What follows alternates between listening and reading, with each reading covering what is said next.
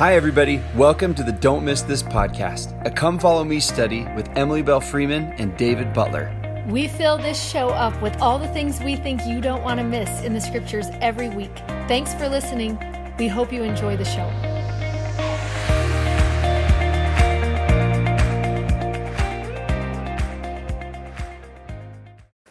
Hi, everybody.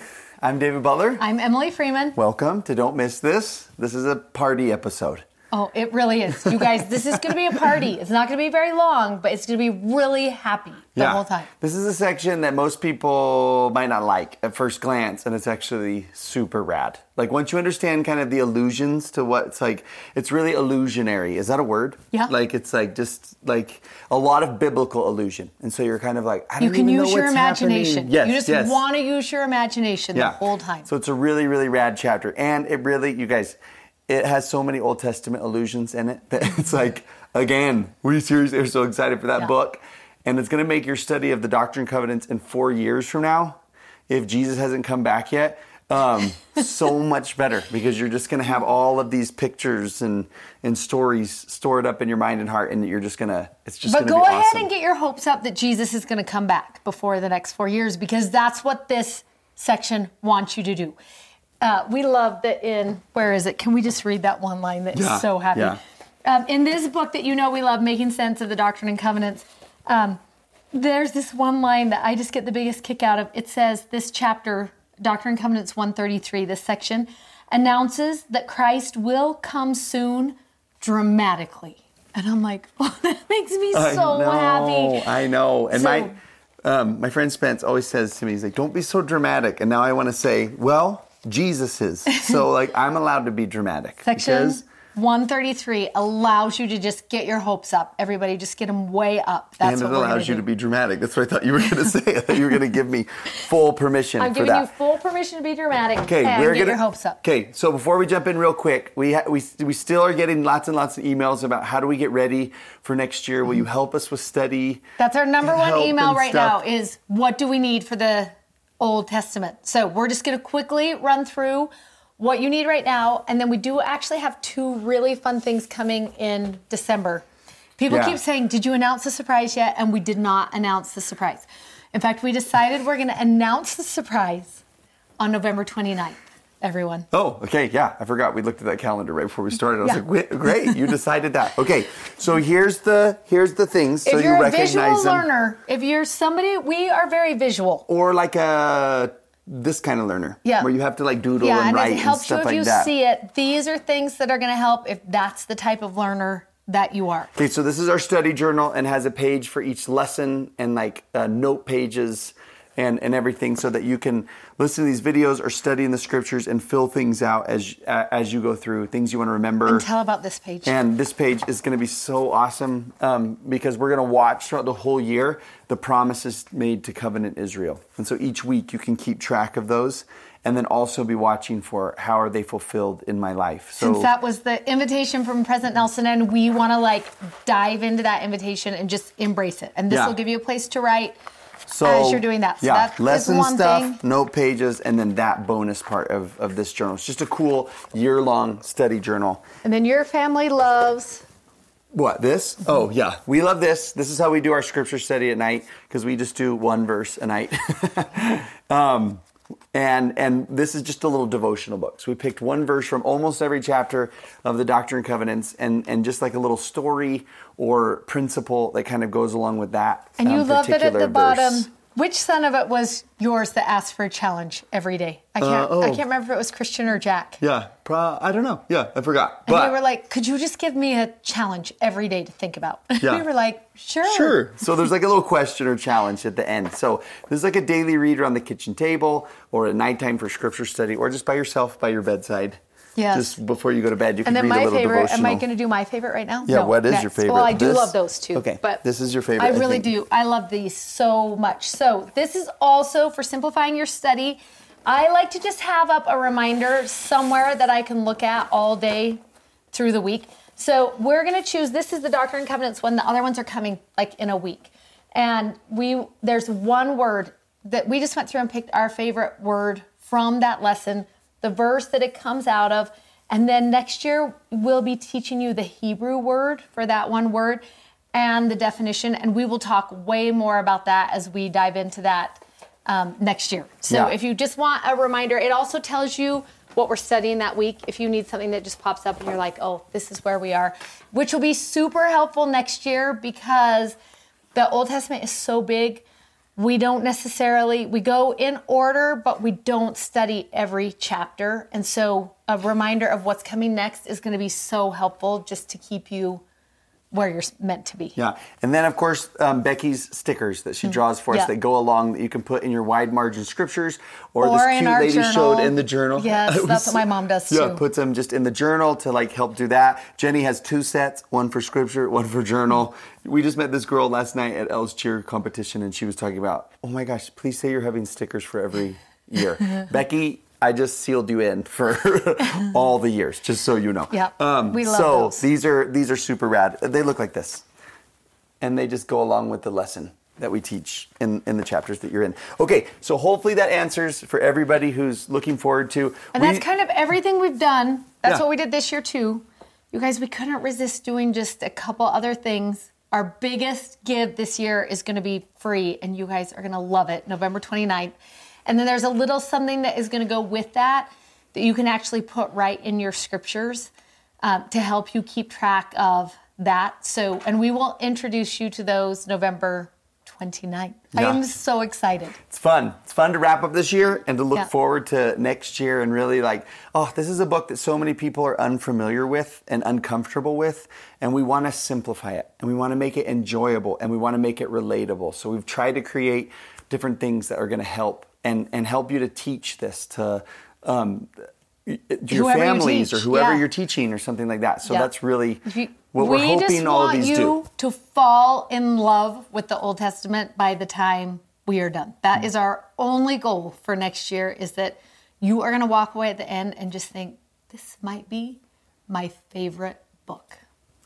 Oh, okay. Now the Doctrine and Covenants, which is your favorite book right now, maybe. Like I feel like bad talking about the Old Testament in front of the Doctrine and Covenants. Like she's feeling really jealous that we're really talking about this. But again, there's so much of this allusion that's in this chapter that kind of go back to the Old Testament. It has a lot of like apocalyptic language. Apocalyptic language is kind of like a symbolic way of talking about the second coming and the end scene of everything. It's the same kind of language that John the Revelator uses in the book of Revelation. So you're going to find a lot of like and do you want to those hook ties these and together connections for us right now? Because that'd be so fun. For sure. So section 1 of the Doctrine. Okay, so here's where section 133 comes from. Excited. I'm so excited. Should Where should we even go? Section 133 is out of order chronologically. It gets put in, at the end there as an appendix. And then when the Doctrine and Covenants got thicker, the appendix kept moving back. Right? But remember, they were going to print all these copies of the Doctrine and Covenants, and the Lord wrote the prologue. What do you call that? The first one? The preface? Yeah, the prologue, I think, comes at the end. The preface at Maybe the beginning. This is the prologue. Which is section 1, right? Section 133 kind of follows the same type of language of section 1. Section 1's very big picture. Big ideas about this is everything that's kind of going on. This is why we wrote. This is why we're receiving these revelations and writing them down, because we are a part of this really big battle between good and evil, Zion and Babylon. It's just like big. 133, which was received around the same exact time. Yeah, 2 days later. Yeah, follows that same kind of thinking and talking, but intense. Like it becomes almost, and it's an appendix because that 1 is kind of like, oh, this is what we're a part of.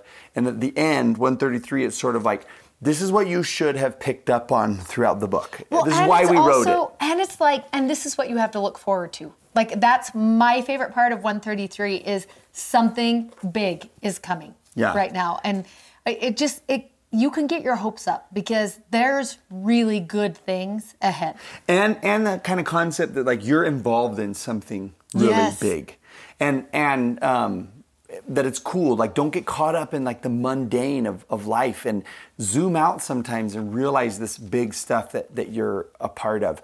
We're not going to jump into a ton of the language. We don't have time, the apocalyptic language. But remember last year we did that masterclass on the book of Revelation. If you are interested in studying more about that, I don't know where they can find the link to that. I'll put the link in the newsletter. Okay, put it in the newsletter or on our website. It's on there. If you're interested in kind of taking that little course, that additional little class about the book of Revelation, that will help with this. One thing that you probably know about us by now is we are two people who like can't wait for the second coming to come. So when we start reading chapters like 133, we just get so excited about like, should it come tomorrow? You know? Yeah. And we talked, I can't even remember what section, but when I had been talking with a group about, should we just live as if it is tomorrow? And this section makes you want to live as if. And I love just how it starts.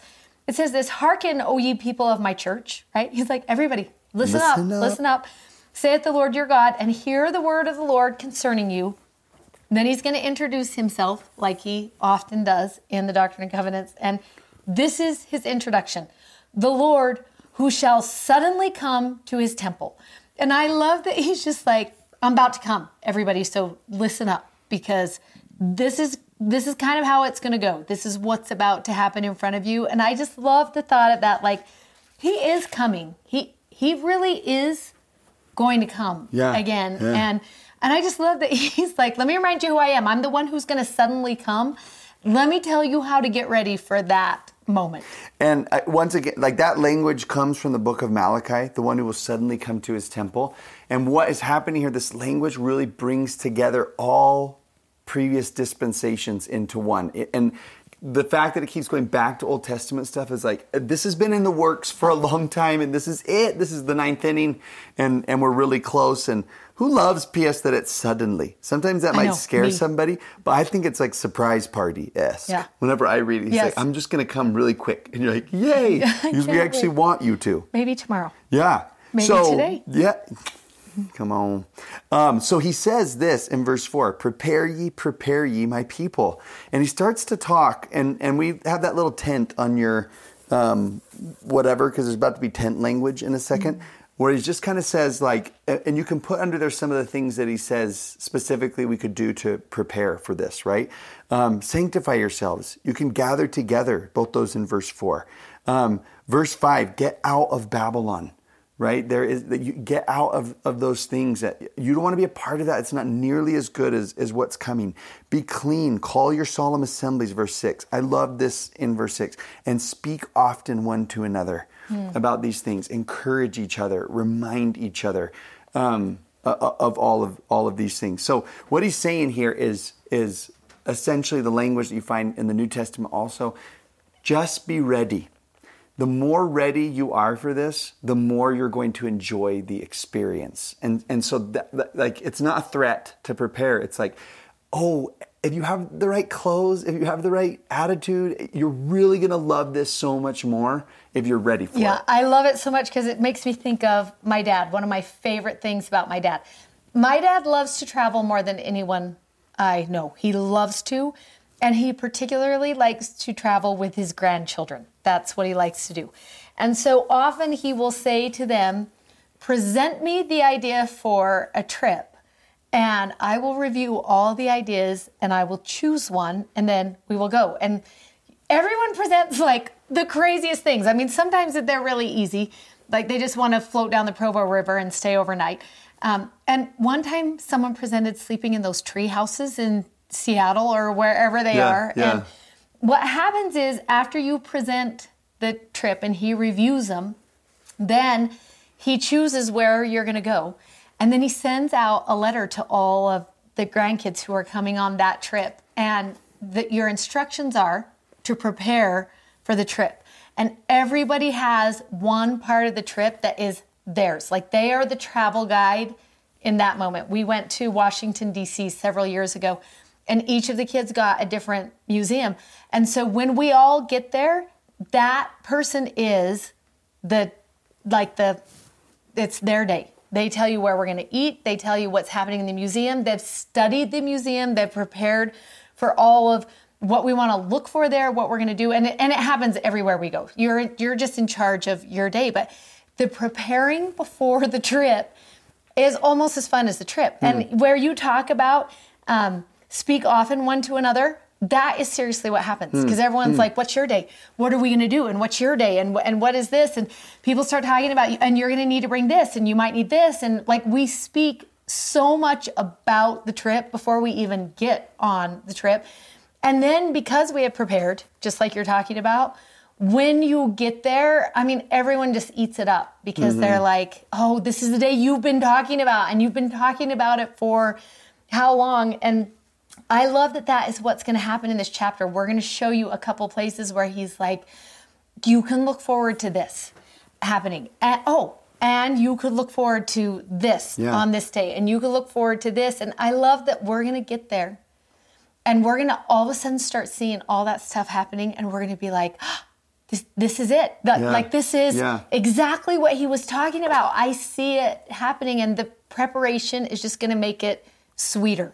And you really could just go on the trip, you know? You could have just dropped into Washington, D.C., but then you would have gotten back and it was like, oh, did you get to do this? Did you get to see that? And you're like, no, because I didn't know. You could still enjoy it, but he's just saying, like, I really want you to enjoy this experience and to be a part of the entire thing. So I just love it so much. Prepare ye for that. And the imagery that he gives in verse 9, this is where we get the tent, and he says, go out to every nation and islands of the sea and call upon everybody to come. Because I want, in verse 9, the borders of my people to be enlarged. And I want those stakes to be strengthened so that Zion can go forth into all the regions round about. And let's just talk about that for a minute, because this is probably one of my favorite verses of Scripture. We see it in Isaiah. We're going to talk about it again in the Old Testament. It's an Isaiah allusion. Yep, you're going to see it everywhere. But I just want you to think, how many of you have been camping or have put up a tent in your backyard or have ever had that experience? When you asked that question, I almost raised my hand. You're like me. Like I stopped. I felt like I was in your class, and you're like, who's been camping? I was like, oh, yeah. We go. So you know when you put up a tent that you have a tent stake, and depending on how big your tent is, I mean, you might have this one, you just stick it in. I have the one down from that. The plastic one is so hard to put in, and you bend breaks, it. Yeah. Or you might have gone and gotten the one size bigger, right? For this tent. And those of you who are good at putting tents, in your mind, you're like, oh, this is like a 2-man. This is like an 8-man, whatever. But you can get bigger tent stakes, right? That you would use to put in a tent that needed more protection from wind, or that is just big enough that it would require a stake, right? Which it talks about. You're going to need a stake. And I love when he says that, because he's like, let me help you picture how big this tent is that I'm talking about. And that's going to actually be important in order to understand this chapter. The fact that he wants us to know about the stake helps us want to know about the size of the tent. People in the Old Testament would have known, because remember, when they put up the tabernacle, if he's talking about stakes and cords and stuff like that, he's talking about a big tent. My husband actually works for an event company. That's what he does. He helps run a big event company, and they put up the big party tents. And so if he comes to your house, he's going to bring this is the stake. I don't even know if you're going to be able to see the whole thing. I know. How should you go look on the video and see? Yeah. Can they see it? Am I showing them? Lift up the bottom more. There. Now it's in. It's fully in. So this is a tent stake. I'll come and get speared by it. Okay, be careful. This is a tent stake. This will put up those big, festival tents or those carnival tents that you see. And then they will actually put cords around these that will hold those tents down, no matter what should happen, right? To give you a refuge from sun or from storms or from whatever. When I read this chapter, this is the type of stake I imagine every time. Because what the party God is about to plan is so big, right? That like, no matter what. I thought you called him the party God. And I was like, I'm so excited about that, Emily. The party that God is about to plan is going to need a really big tent. Yeah. That's what he's trying to help us see. And it just made me think, like, we use that phrase almost as like a term of preparation, like strengthen your stakes or whatever. Yeah. And the reason is like, oh, the stronger we can be as a people, the bigger that tent can grow and be. Yes. Right? Like he's planning on a lot of people. That is the image that should come to your mind. He's not talking about this small group. 2-man tent. Yeah, no. He's talking about, let's get as many people in here as we can. And you see that language, all go to the nations, go to the islands, go to all of the people in verse 9. I want Zion to reach all the regions round about everywhere that we go. And so it's get ready for something big. And then he starts talking in the next verse with this line, go and say, awake and arise and go forth to meet the bridegroom. And that's language that you probably recognize from the New Testament, where he just says, and the event that's going to happen is actually a wedding. And everybody's invited. Yes, don't you love that? He's and like, you don't have to be like careful about who you tell about it, because he tells you right here, oh yeah, everybody's invited. Yeah, go ahead and post about this. People won't feel bad because they have an invitation. Yes. You know, like you should bring everybody to it. And sometimes we talk about him coming again in ways that are like scary or threatening or something like that. And he's like, no, something really big and everyone's invited and it's actually a wedding. It has chocolate fountains. It has Chick-fil-A sauce fountains. That's what my cousin had at hers. Yeah, oh my gosh, all the nuggets so with fun. Chick-fil-A fountains and stuff like that. And he's like, and they're Jewish. It's a Jewish wedding. They're much bigger and funner than most. And so they knew. There's going to be dancing and it's going to be outside. It feels like you just love so much. So the language when he's like, go out from Babylon, he's just like, that will not last. It will not be like, you don't want to be at that party. You want to be at this one. So flee from that one, run from that one and come to this. And it's really celebratory, anticipatory, and happy inclusive language. Yeah, yes. You're going to see a lot of inclusionary language. Like, it'd be fun to just go to 18, but is there anything you want to grab before we get to 18? No, I think that's great. This is a question we get asked a lot, and it's one that we covered in detail in our Second Coming class. So if you did that already, you know. But a lot of times people will say to us, what is the 144,000 when it says, when the Lamb shall stand upon Mount Zion and with him 144,000? And in your mind, you're like, well, that doesn't feel inclusive. That doesn't, like, that's not very many people, 144,000. And now it feels like maybe there's only this little select group that was chosen for this moment. And we love to remind people that when you are reading in the book of Revelation, you are going to want to think in figurative language and symbolic language. There's a lot of language in there that is just clues for, let me teach you what to think here. And it helps if you know symbolism, Hebrew symbolism, particularly for numbers. So the number 12 represents priesthood. And anytime you times a number together or you do something in quantities of 12, that would help you understand it's just more of the priesthood. If you were to take 12 times 12, you would get 144. You did so good. Yeah, it really is like I'm the teacher. Yeah. 144. And then anytime you add 1,000 onto something, it symbolizes the thought of all. So in essence, what this is saying is not 144,000 individuals. It's saying he's going to welcome in all the priesthood family of the Lord. That is what's going to come. The ones who have been sealed in their forehead or having his Father's name written on their foreheads. So what you hear is this priesthood covenant language of that he's just coming back to welcome in those who have become prepared through the priesthood and through covenant making. And that is all, right? He's like, anyone who wants to do that. And he's going to say that a little bit later in here. Like, go out, gather as many as you can, and will you please tell them what they're going to find under this tent is the power of the priesthood and the blessings of the covenant. Will you just let as many people as you can know that's what they're going to find in the tent? And anybody who wants that can come and be part of that. Yeah. And then it keeps going on, and he starts using this kind of language. He's going to come and he'll stand on that Mount Zion. Oh, we just read that one. 20. I meant to be in verse 20. I was like, well, he's back on that mountain. He'll stand. Oh, that's why. Because he's going to stand on the Mount of Olivet, and 1 foot upon the mighty ocean, even the great deep, and the other on the islands of the sea. It's just giving you this imagery. It's just like that he is among all people. And a really, really wide stance, a really, really welcoming opening. And he's going to speak, and his voice shall be heard among all people.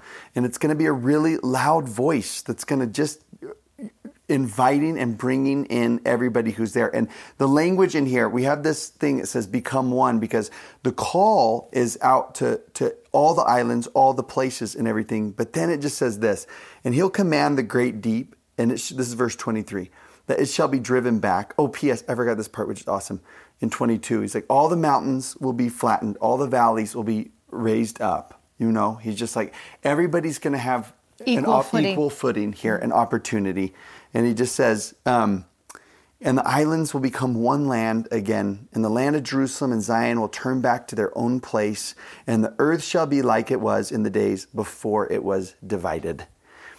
Which is a really powerful verse, I think, right now for us. I do it's too. just like, it will go back to what it was like before it was so divisive and split up. Yeah, like because he everything's uses being brought. like land imagery. Right. But in our time, you're like, oh, but what about like social and cultural and all of these divides? And you just love that he's like, this is what's going to happen. You will become one like you were before all the divisions. And I like the vibe of these words is like, just like, we're going to go back to those good old days, you know, of Eden, you know, Yes. like it's all going to come back. It's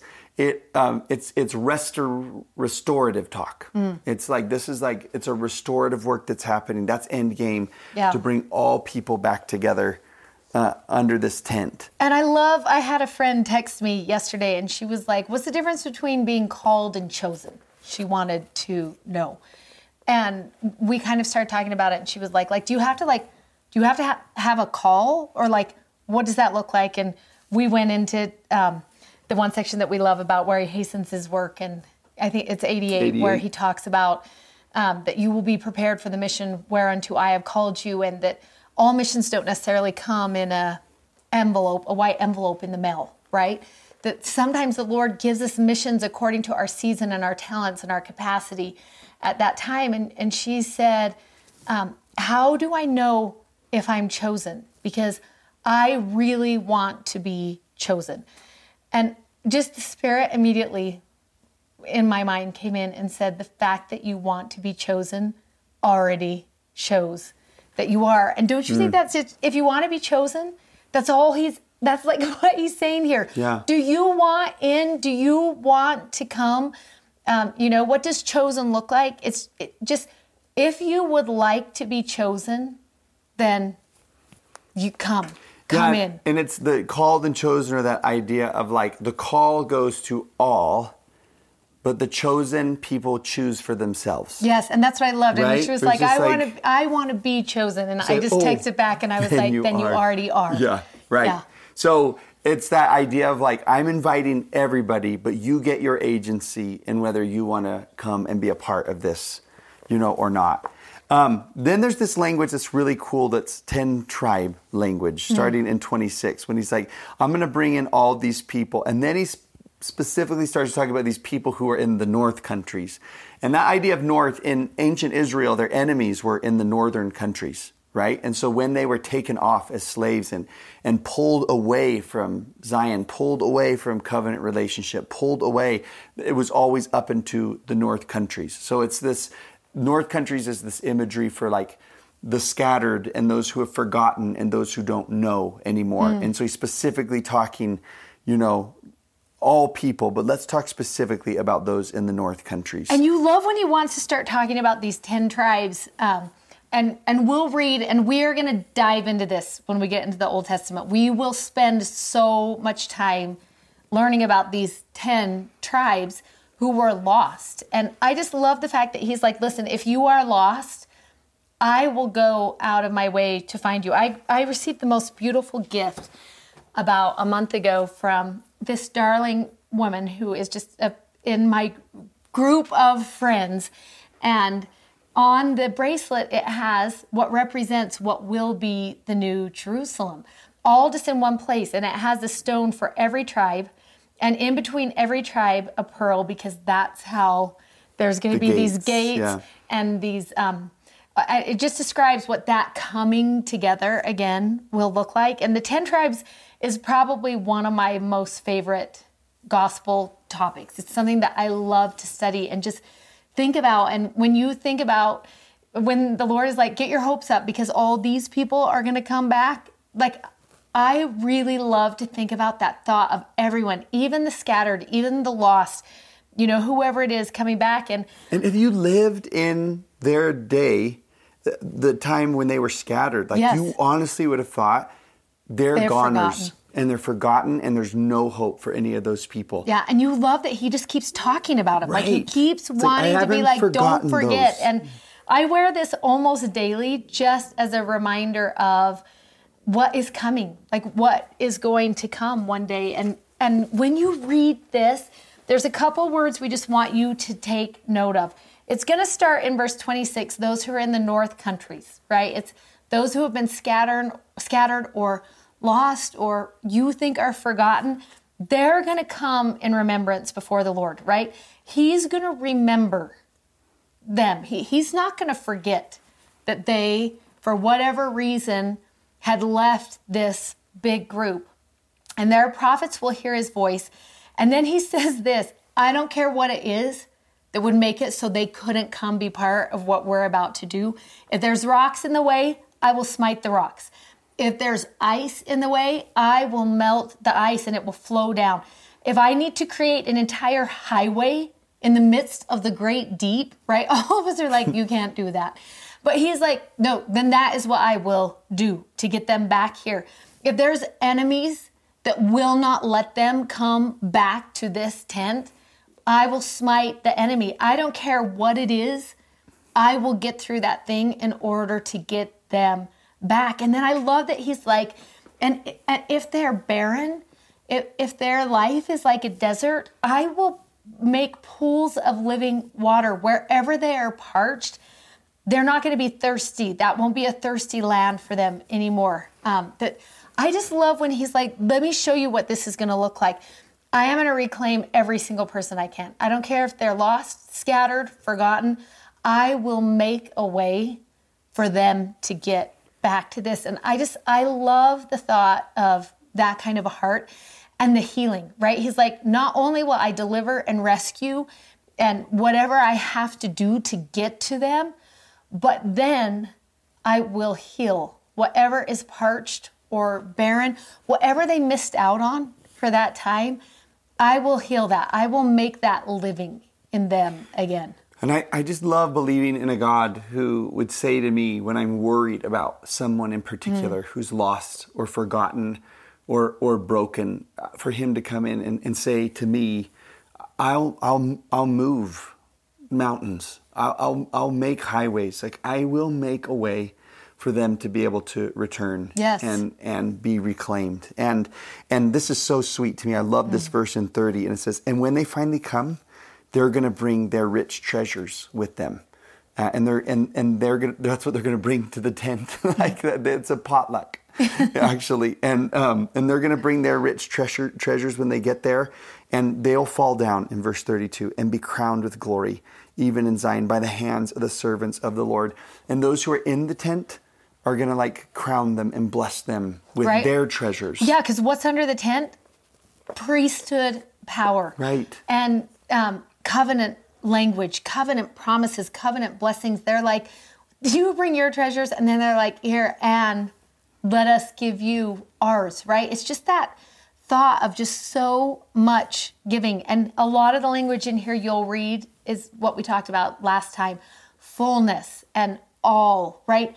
Everything that is the Father's. You just love all of that language. Yeah, and then in 33 it starts saying, and then they'll be filled with songs of joy. And he says in 34, this is the blessing of the everlasting God upon the tribes of Israel, for all people. These are the blessings of exaltation of power, of his presence, of promises that I've been trying to give to all people. And it's the work that's happening.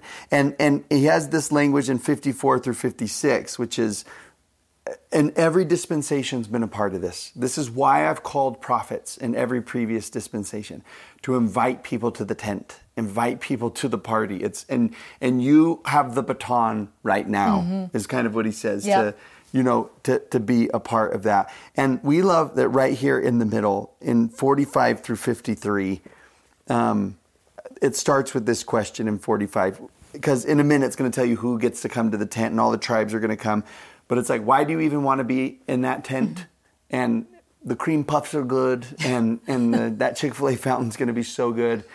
But the reason you really want to come to the tent is because he will be there in that tent. And we put a little square that just says, my Jesus. And that's what you are looking for when you get there. Because I love this question where it just says in verse 46, who is this that comes down from God in heaven?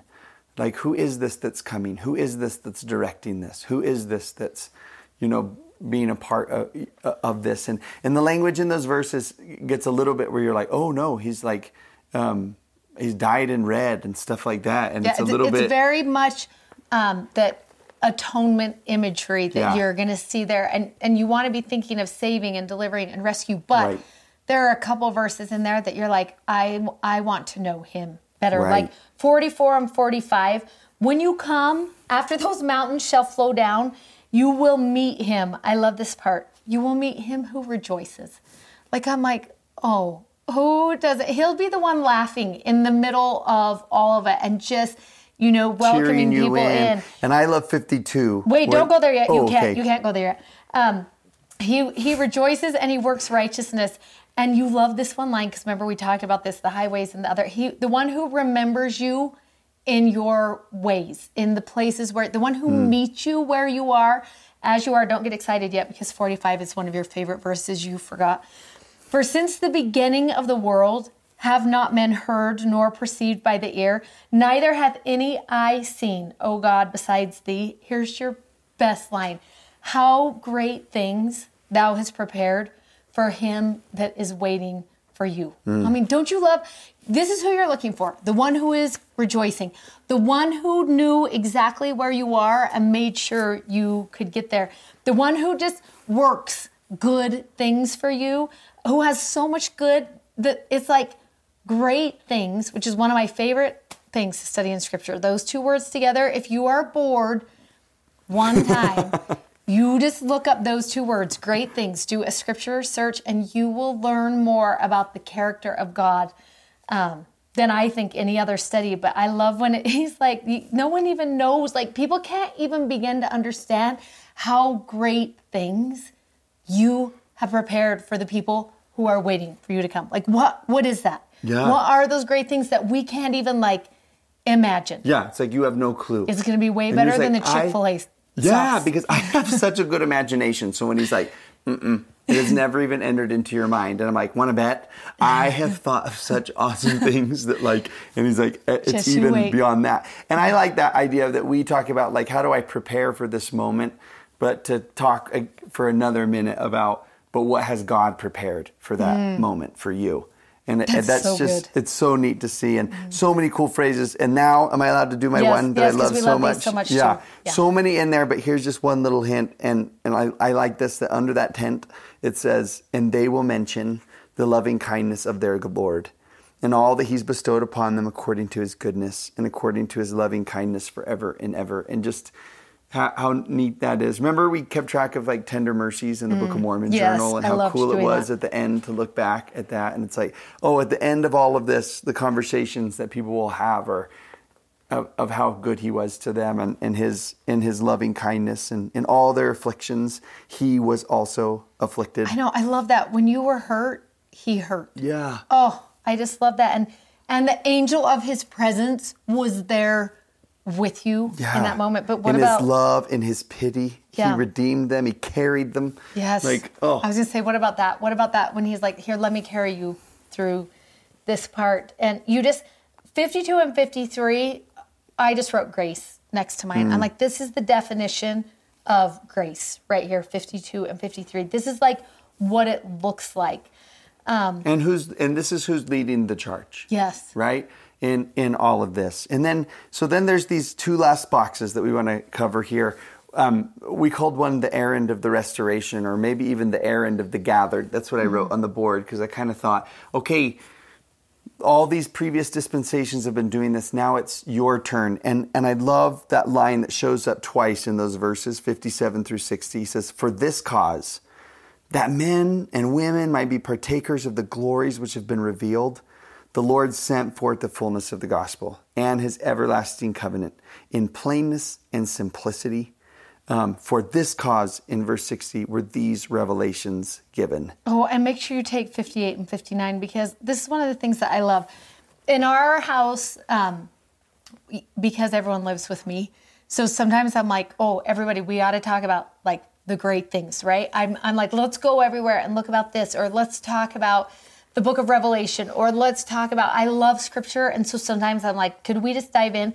And I have a couple of my kids who are so good at saying, both Megan and Garrett, what I love the most about the gospel is its plainness and its simplicity. And they'll both say to me, Mom, you know what I love the most is how simple the gospel is. And it is this. And when both of them bear their testimony of the simplicity of the gospel, I'm like, oh, I just love that at the end of the day, what it comes back to is so simple, right? It's love God and love people.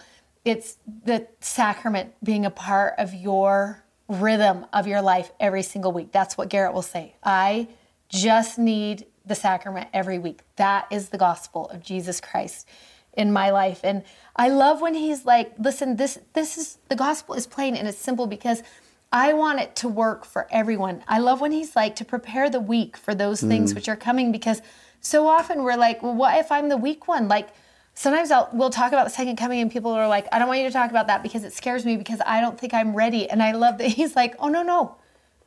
Everyone, it's okay.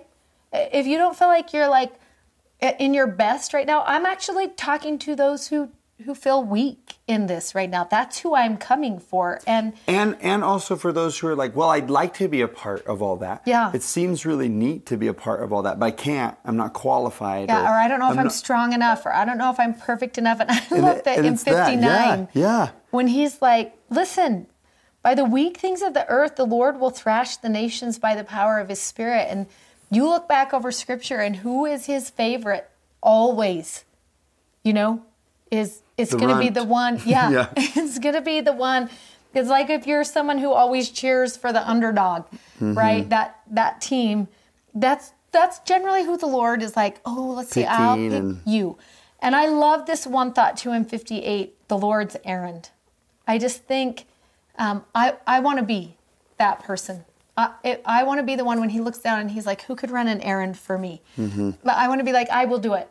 Whatever it is, I want to do that errand.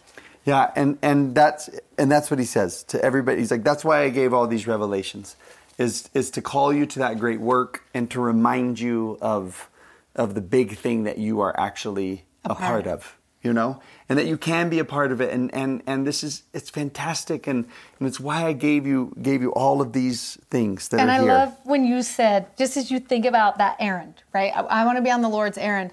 Well, what would he say to you? Go get as many as you can. Right. I just love the thought of that, where he's like, just go get as many as you can bring in. And you think when you're planning a party, right? And someone gives you, I think we could do 50, right? I think we could have 50 at the party. You'll usually have that. How many invitations can we send out? You can send out this many invitations. And I love that. What's the Lord's invitation? Everybody. Go get as many as you can. Whatever you think you can do, they can come. And who wants to come to that party? Yeah. And what if you came back and he's like, there's a mountain in the way. Don't worry, I'm going to move it. There's ice in the way. I'm going to melt it. Yeah. You know, I can't get to them. They're so far away, and there's this great obstacle in the path. I'll build a bridge. That's what I'm going to do. And it's so sweet. It's so awesome. And also to think like, again, this part about who's at the helm of all this, who's directing this, is this Jesus that we talked about. And this is big. It's big language. And it's kind of cool that section 134 comes right after it. It didn't chronologically, but it's cool that it's there because like you look at that and you're like, the King of Kings is coming. The kingdom of God. There's going to be kingdom takeover of this world. The tent is going to fill the whole earth. Zion is, and you're kind of like, whoa. And then 134 is the section right after where it's like, in the meantime. Yeah. What should we do until then? In the meantime, listen to your government leaders. Don't, right? This is what, it's kind of a section about in the meantime. And I love that he's like, practice. In the meantime, practice, right? He tells us in verse 3, live in equity and justice. That I love when he says this, there's going to be laws. You need to learn to live laws because there needs to be respect and deference.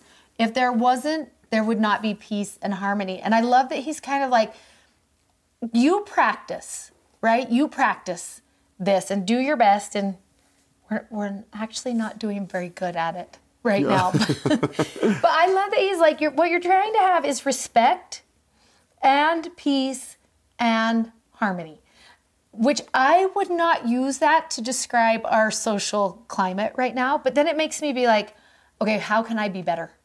How could I be better at this? Because I'm supposed to be practicing this right now. Yeah. Oh, this is such a rad section to study this time of year because it's the most wonderful time of the year, and it really just gives you that. Remember those old analogies, the second coming's like a test that's coming and it's going to come suddenly. And it's like, what if it was Christmas that was coming suddenly? What if it were the gifts and the celebration and the open doors and everything that is on its way? And it leaves anticipation so good for the soul. Yes. And this time of year, it's great to like feel that and think that. Yeah, the same way you are looking forward to and anticipating Christmas is the same way you should look forward to and anticipate the second coming. Yeah, and if you prepare for it, the party will be better. Oh, it's going to be so good. It'll just be great. So maybe it'll be before the video. Oh, awesome. All right, y'all. See you next week.